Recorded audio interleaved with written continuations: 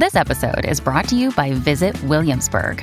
In Williamsburg, Virginia, there's never too much of a good thing. Whether you're a foodie, a golfer, a history buff, a shopaholic, an outdoor enthusiast, or a thrill seeker, you'll find what you came for here and more. So ask yourself, what is it you want? Discover Williamsburg and plan your trip at visitwilliamsburg.com.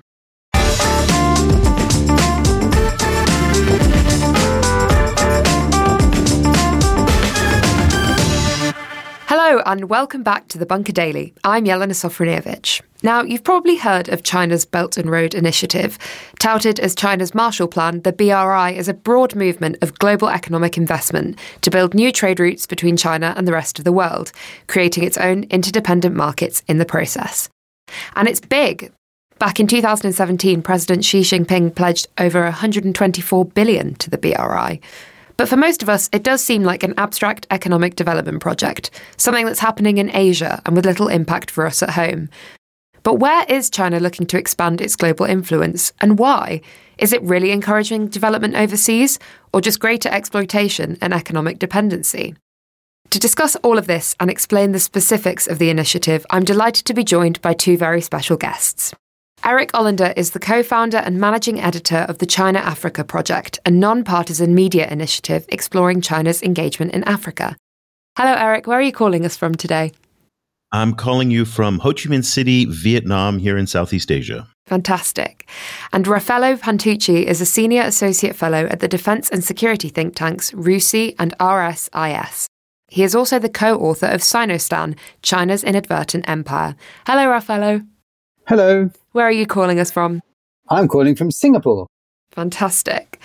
So, Eric, let's start with the basics then. Different names like the Silk Road Economic Belt and One Belt, One Road all get bandied around when we're talking about these development projects. So what exactly is the BRI and how does it work? Well, that's not an easy question to answer simply because the BRI in many respects is like a Rorschach test where you can see anything you want into it. In fact, a lot of people misunderstand what it is. There is no Department of the Belt and Road in Beijing where they've got a plan and you can review the plan and it's updated every year. This thing is a very organic policy process that is done intentionally that way so that it can adapt to changing circumstances. So the BRI, on one hand, is One Belt, One Road. So this is a trade network that we've been hearing about. There's the Maritime Silk Road, which is building ports around the world. There's the Digital Silk Road, which we've heard about in terms of space and undersea cables. There's the Health Silk Road, which is also this initiative that is bringing vaccines and setting up health infrastructure around the world. So it operates at many different levels. It's very, very dynamic and flexible in the sense that it can be whatever you want it to be. And in many ways, this makes it hard to define, but it also affords Chinese policymakers with the utmost flexibility to adapt to whatever the circumstances are in different parts of the world. Now, 15 different Chinese government ministries and many banks have stakes in these different projects. So can we say that it's one specific united strategy? And if so, who's driving it? It's more of a vision than I would say a cohesive strategy. So basically, President Xi Jinping and the senior leadership have set out what they think the Belt and Road should be. And then others interpret that. And again, there's not a cohesiveness. And one of the big mistakes that a lot of people make is assigning far too much strategy and cohesiveness to the Belt and Road than there actually is. It's a far more chaotic process. So yes, all of these ministries, all of these banks, private enterprise, lots of different stakeholders are involved, but each has their own agenda. So there's a lot more competition and chaos inside the Belt and Road process than I think a lot of outsiders would assume. So I was just going to say, I think one of the, I agree with Eric's sort of characterization. And I think in some ways, there is no central ministry. But I think what was striking to me was after the Belt and Road was first announced, the two speeches that Xi Jinping gave in Kazakhstan and in Jakarta in 2013, I recall going around China in the sort of year after that, and pretty much every single institution I would visit had a Belt and Road center of some sort or another, because everyone saw that this was the kind of the leader's big idea and big vision. And everyone wanted to be associated with and wanted to link up with it. Since then, a lot of these have sort of wilted away, but actually a lot of them sort of continued because the whole concept has continued. And it's not so much a project or a program or strategy. It's really a vision and an idea. And so everyone, within the Chinese systems needs to have a kind of answer to that idea. But it was really striking to me because every think tank, every university, every company I would visit had a kind of Belt and Road center within it that was focused on what their role in the Belt and Road was, or what they could kind of bring to this party. In many ways, it's the key foreign policy or the signature foreign policy of Xi Jinping. And it's one of the interesting contrasts with, say, the Europe and the United States, because one of the challenges that the Europeans and Americans are having out in the world now today is, what do they stand for? What is the vision for U.S. foreign policy? What is the vision for European foreign policy? That has not been an easy question to answer. And the Belt and Road, if nothing else, as Rafael has just pointed out, is a vision. It is something that people then can architect around. And so in that sense, it's been quite helpful. Again, outside of China, people see it in very menacing, threatening terms. Inside of China, people see it as a rallying point. Companies, ministries, banks, and in terms of building connectivity, building infrastructure, providing opportunities for Chinese companies to expand their markets overseas, providing employment opportunities, and at the same time connecting China with mostly in the global south. But let's not forget, a number of European countries, particularly Eastern European countries and Italy, are also members of the BRI. So it does have an impact in Europe as well. It's interesting that you talk about this overarching vision and the fact that there are many projects within that, which I'm sure could be fertile ground for competing interpretations of what exactly the BRI is, which we'll come and talk a bit more about that later on. But Eric, what does China, as in Xi Jinping, what is the central idea and the purpose behind it? And do you think that that lines up with reality? Yeah, I think this, if you had to put one central idea, I would say connectivity. And I think that is one of the key words here that really, again, it's a risky space that we're in. And I'm sure Rafaela will be able to kind of add more to this. But boiling this down to one or two concepts is very difficult because, again, there are security aspects to it. There are trade aspects to it. There are communications, so many different elements to it. It's a little bit like those hall of mirrors where you look one way and it's one thing, and then you look another way and something totally different. But one of the hallmarks is connectivity through trade, communications, all of these different aspects of it. And that's what the Chinese seem to prize most when they are engaging in BRI projects. Let me just give you a hypothetical aspect of vision for this. There's a tea farmer in Western Kenya who gets an order from a Kazakh buyer.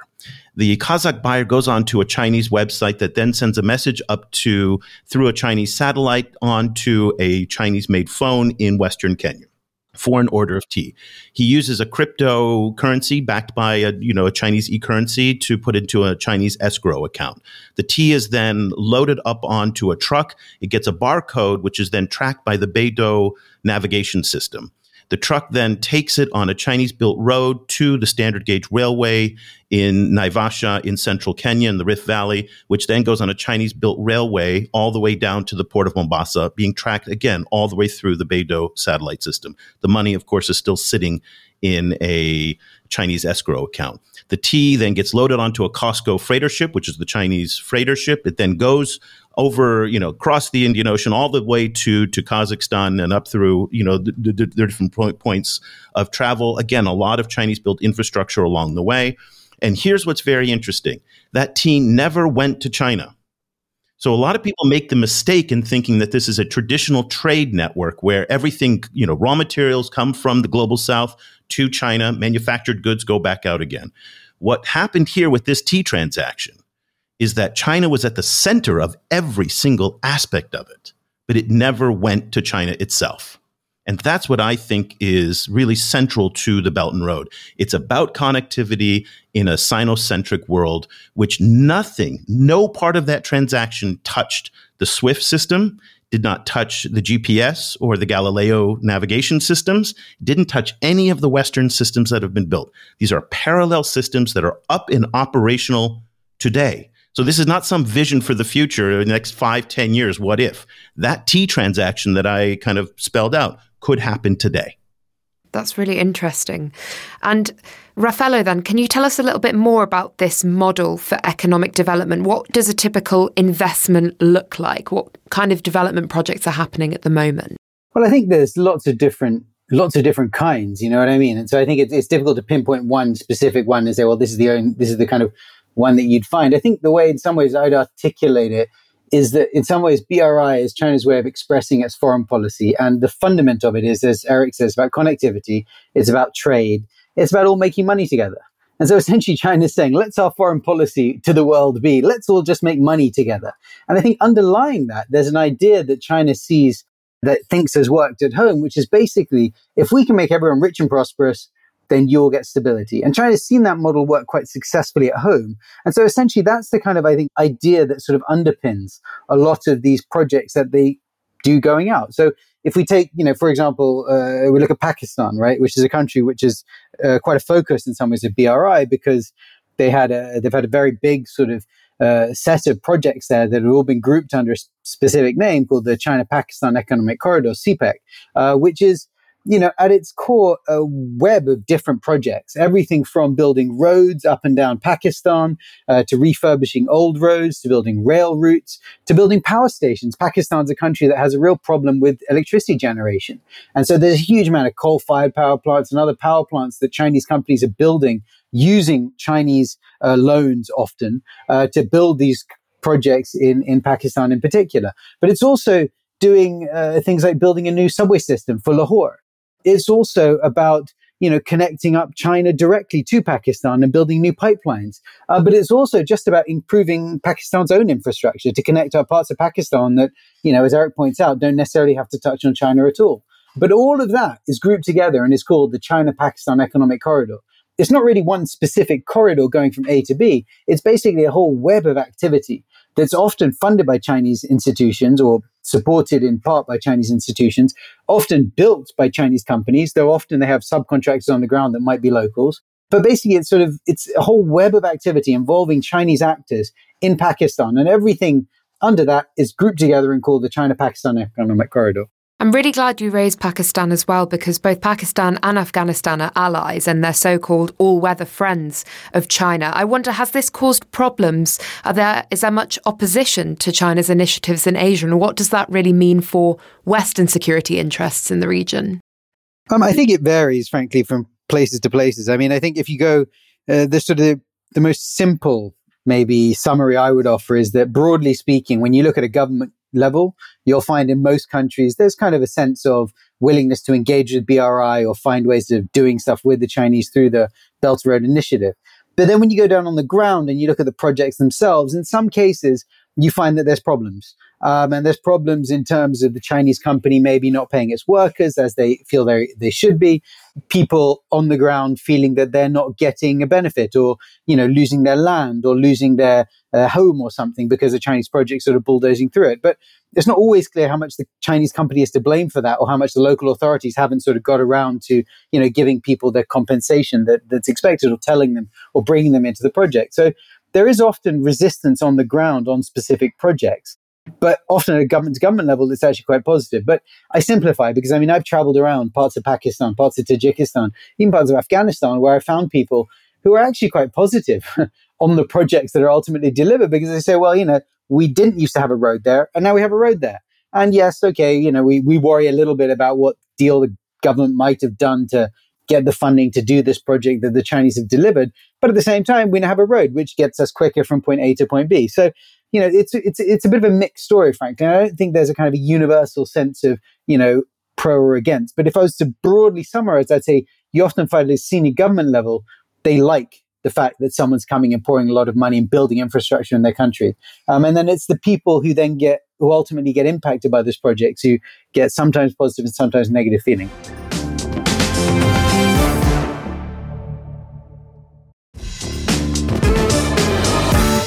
China's allies in these regions often suggest that the state is taking a more holistic or constructive interest in their economic development rather than merely a military one.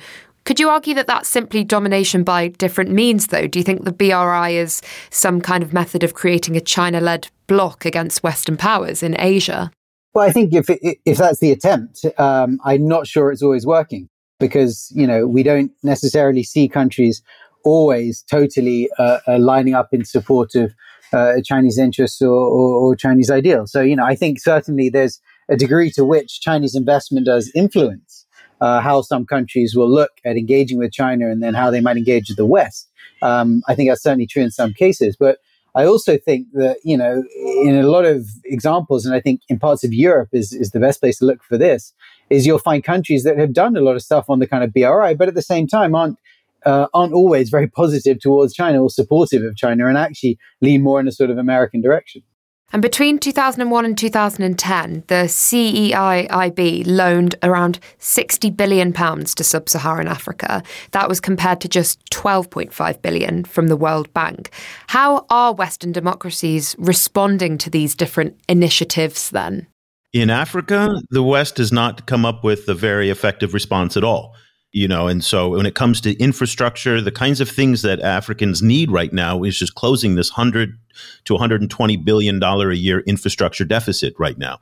And so we're starting to see the first inklings of a response through Global Gateway and the Build Back Better World initiative. But we're coming up on the 1-year anniversary since the G7 announcement on Build Back Better World, and nothing to show.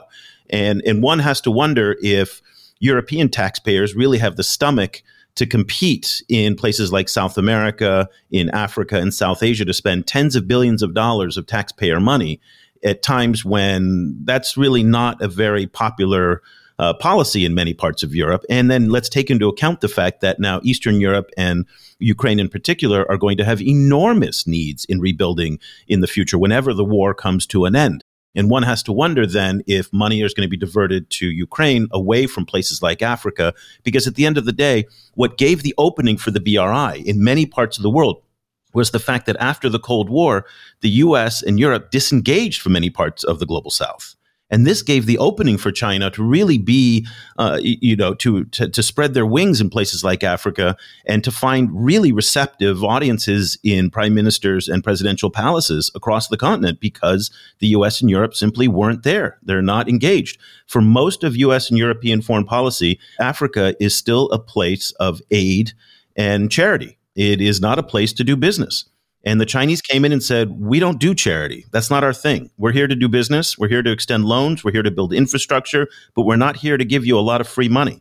And that was a very, very different relationship. And when you listen to African young people, and this came up last year in the Franco-African summit in Montpellier, when Emmanuel Macron brought on stage a number of young African civil society actors, and they just ripped into him saying, we are tired of the patronizing, we are tired of the aid, we are tired of the dependency.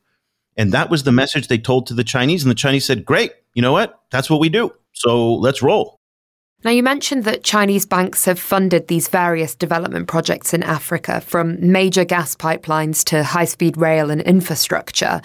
China now controls 15 of the Democratic Republic of Congo's 19 cobalt mines, and it also dominates the so-called lithium triangle in South America. So why is China looking to Africa and South America for these minerals? Why do they matter so much? Well, those minerals matter right now specifically for the electric vehicle batteries that we all depend on now for transportation. And also it goes into lots of other electronics. And the Chinese have been very, very aggressive in places like the Democratic Republic of Congo to really, sew up a big part of the whole vertical supply chain. So from the mining to the processing, they had a lot of foresight earlier on. And let's remember that Western companies sold a lot of their assets. So Freeport McMoran and other companies sold these assets to Chinese companies. So this was not necessarily a BRI thing. So very important to differentiate. Just because it's Chinese doesn't make it BRI. What we're seeing in the DRC in the cobalt sector is unrelated to BRI. So that now the roads that it uses and the ports and things like that ship the cobalt, that's part of BRI. But the actual buying up of the assets in the mines and running of the mines are very different. Very important to recognize that other than the cobalt in the DRC, most of what China buys from Africa, it can buy pretty much anywhere else along the BRI. So economically speaking, Africa is actually not that important to China. When you compare the trade volumes that China does with Africa compared to here in Southeast Asia, it's a tiny fraction. So last year, China did $254 billion of trade with Africa, but they did $1.2 trillion with Southeast Asia. And overall, China did $6.05 trillion. So $254 billion out of $6 trillion, not that important. So from an economic point of view, Africa is becoming, it's marginal, except for these strategic minerals like cobalt. and lithium. Those are very, very important. And there's now a big rush around the world to try and lock up as much of that supply as possible because we're running into acute shortages of them. And China manufactures around 42% of all electric vehicles internationally. And it's this same cobalt that's being mined in the Congo that will be used in the British Volt battery gigafactory in Newcastle in the UK. So how important are these minerals for the environment and for electrification? Do you think that we can actually get sustainably sourced cobalt for these factories? Probably not. And so about 60% of the world's cobalt comes from the DRC. About 80% of the world's processed cobalt comes from China. That is a security dynamic that many Western countries and Asian manufacturers in Japan and South Korea also feel very, very uncomfortable about. However, let's not get too focused on cobalt simply because there's a lot of innovation in China and elsewhere on the post-cobalt future. In fact, Elon Musk is putting lithium-ion batteries that have no cobalt in them in some of the Model 3s in China. So we can see a future in 10 years that doesn't use cobalt. But for the foreseeable future, cobalt is going to be a part of the EV ecosystem. It's extraordinarily painful to watch how the mining process works. Again, not only the fault of the Chinese, but because really the DRC is a failed state in many respects. It has no functioning government in many of the southern cobalt zones where they enforce worker rights, environmental protection, and all these different things. It is really a free-for-all in many respects. And so we are all complicit in this when we consume phones and cars that use this kind of cobalt. It's just no way to get around it. But that is just the reality of where it is right now, that the DRC is the Saudi Arabia of cobalt. And there is cobalt in other countries, but just nowhere near the volumes that they have in the Congo.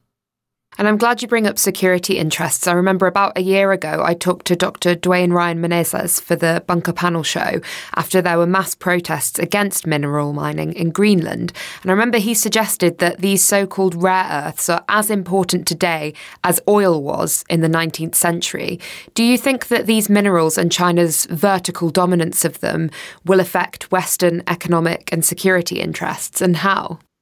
Well, China in 2015 showed that it is willing to weaponize its supply chains when it got into a dispute with Japan and used Japan's dependence on Chinese rare earths and it cut them off. So we do have a precedent for the fact that China will weaponize its supply chains if it feels that it needs to and it has to. There is precedent for that.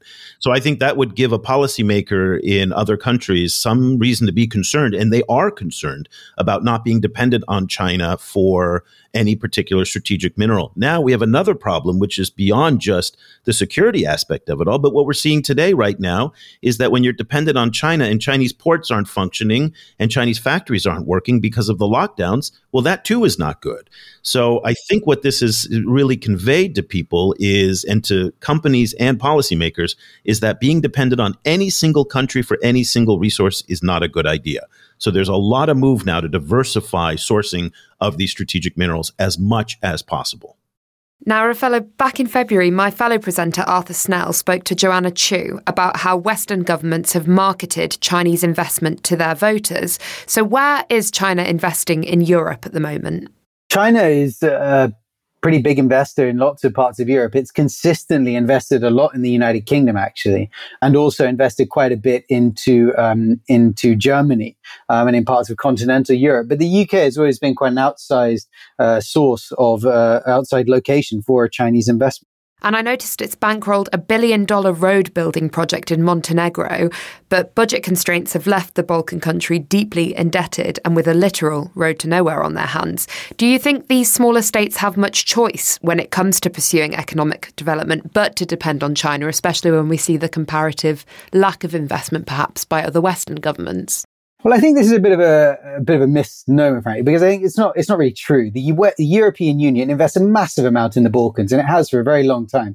Even if you look at Serbia, a country which, is seen as sort of China and Russia's stooge in the middle of Europe, it's a country that takes a huge amount of money from the European Union, has received and continues to receive a lot of European Union aid. This specific project in Montenegro was one that the Montenegrins had tried to sell to lots of other people before the Chinese had offered to do it. And in fact, the European Investment Bank, I think, had looked at it and done a number of feasibility studies and basically said, this isn't worth it. It's not going to serve any purpose for you. It's not going to bring you a benefit, and it's going to saddle you with a lot of debt. But the Montenegrins are very, very keen to build it anyway, and just were basically looking for someone to come and do it for them. And the Chinese offered themselves as the sort of as the potential, funders, and then sending their companies to actually come and build the project. So I think what bothers me a lot about the discourse around some of these issues and the investment projects in particular is we really take out the agency of the host countries. These countries are making a decision here, and they're making it now. In some cases, there's corruption behind it. In some cases, you've got a very poor country that's not getting investment for anywhere else. But often there's a reason it's not getting the investment for anywhere else. Often that money is being offered by, international institutions like the IMF or, AIDS institutions in Western countries like the UNESCO or Western European countries. But, the criteria that they are offering and requiring that the country meets is something that the country doesn't want to do. Or maybe the project is one that, the country wants, but when a feasibility study is done, the conclusion is, well, actually, it's not really worth it, but the country still wants it. Now, that country is allowed to have agency and is allowed to have a choice and decide that it still wants to go ahead with something that everyone's telling it shouldn't do if it can secure the loans. But, the problem is that it does then saddle that country with a large debt that they are carrying. But I think we shouldn't take away, I don't think we can blame this all on the Chinese. There is a certain country there that has made a choice here to do that. The Chinese haven't sort of forced them to do that. So, I think that we do need to walk back a little bit some of these narratives that say, oh, these countries are just being sort of, offered these loans with a sort of gun to their heads to sign the contracts. That's not really how it happens. Often they make a choice that they want to do this project and will take whatever money's available. And if it's a Chinese one, they'll do that without really thinking through what the consequence of that might be. And coming off that then, neo-colonial thinkers like Walter Rodney and Kehinde Andrews, who we've spoken to on the podcast before, have suggested that China has simply adapted the European colonial model in order to underdevelop Africa, seeking economic control over its natural resources instead of political control over its peoples and monies. Are they right? Is China breeding a kind of economic dependency on itself that is dependent on resource and popular exploitation? That's just, so ridiculous. I don't even know where to start. It's just pathetic that actually passes as serious discourse. And clearly, I'm not familiar with the writer, but clearly whoever said that has no concept of what the Chinese are doing in Africa. Because one of the things that you'll see when you actually look at the data is that China's trade with Africa and China's investments with Africa are highly distorted. That 62% of all the trade that China does with Africa comes from just 5 countries. Okay, 5 countries. 10 countries at whole represent the whole of it. So, to say that 44 other countries are somehow under the vice of China is ridiculous. This is a continent of 54, 55 countries, 1.2 billion people. China is not even the largest investor. And here's what's ridiculous about this is while we focus on these neo-colonial narratives about the Chinese, meantime, you've got, the European powers are still very, very dominant. Now, please, I'm not saying any of this to defend the Chinese whatsoever. They do a lot of egregious things in Africa, particularly when it comes to the environment, again, the lack of transparency, and there's a number of egregious things. But to assign this kind of thinking to it is just so misleading. And it just doesn't look at the facts as they are. And again, as I've said over and over again on my podcast and in our writing, China looks at Africa now in far more political terms than it does in economic terms. And what that writer reveals is, again, an old thinking of how you look at Africa is that the only thing that it's good for is the timber, mineral, and oil that comes from it. When in fact, again, China, does 3 times as much trade with South America than it does with Africa. It does, 6 to 7 times more trade with Southeast Asia than it does with Africa. Africa's importance to China is not in the economic realm or even in the resource realm. It's in the fact that it has 54 votes at the United Nations. It is the fact that it supports China's positions on Xinjiang, on human rights, on Hong Kong, over and over and over again. Right now with the Ukraine conflict, about half of African countries have more or less aligned with the Chinese position at the United Nations. These political dimensions to the relationship now are far more important than the economic ones. So I really encourage your listeners just to push away from those old colonial narratives because they just don't apply to China in the 21st century in a place like Africa. So, Raffaello, what is the future of the BRI? What are the sort of big projects that we should be keeping an eye out for here? I think the BRI is Xi Jinping's foreign policy concept. It's his foreign policy idea. It's his big contribution to the kind of Chinese canon of thinking.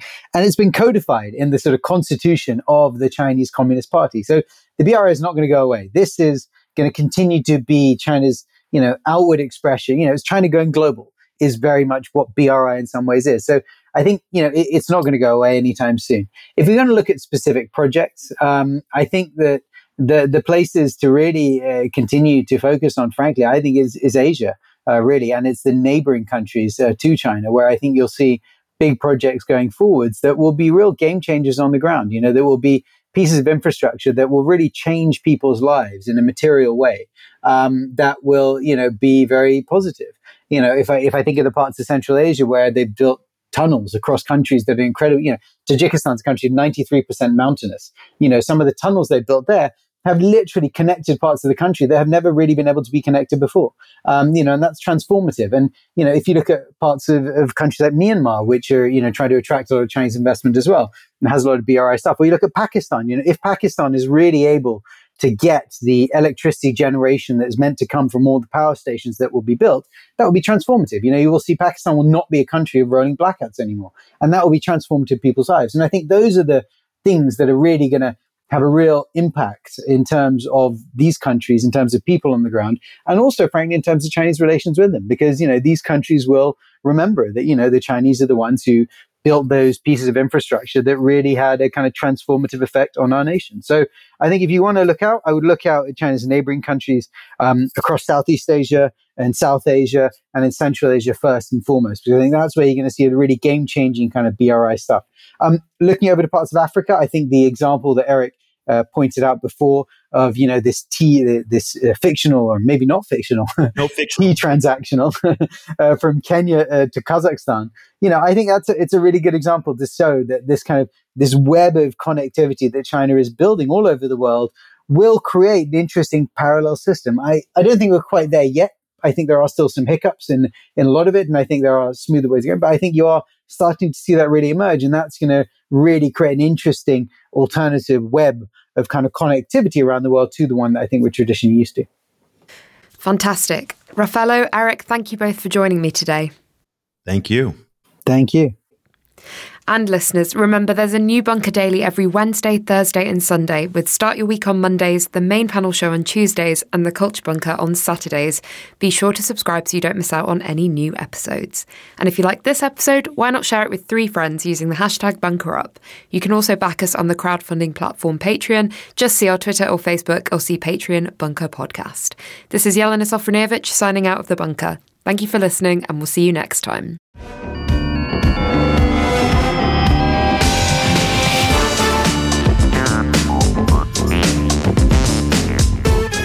The Bunker Daily was presented by Jelena Sofronijevic. The producers were Elena Ganatra, Jacob Archbold and Alex Rees. The lead producer was Jacob Jarvis, and the audio producer was me, Jade Bailey. Group editor Andrew Harrison, theme tune by Kenny Dickinson. The Bunker is a Podmasters production.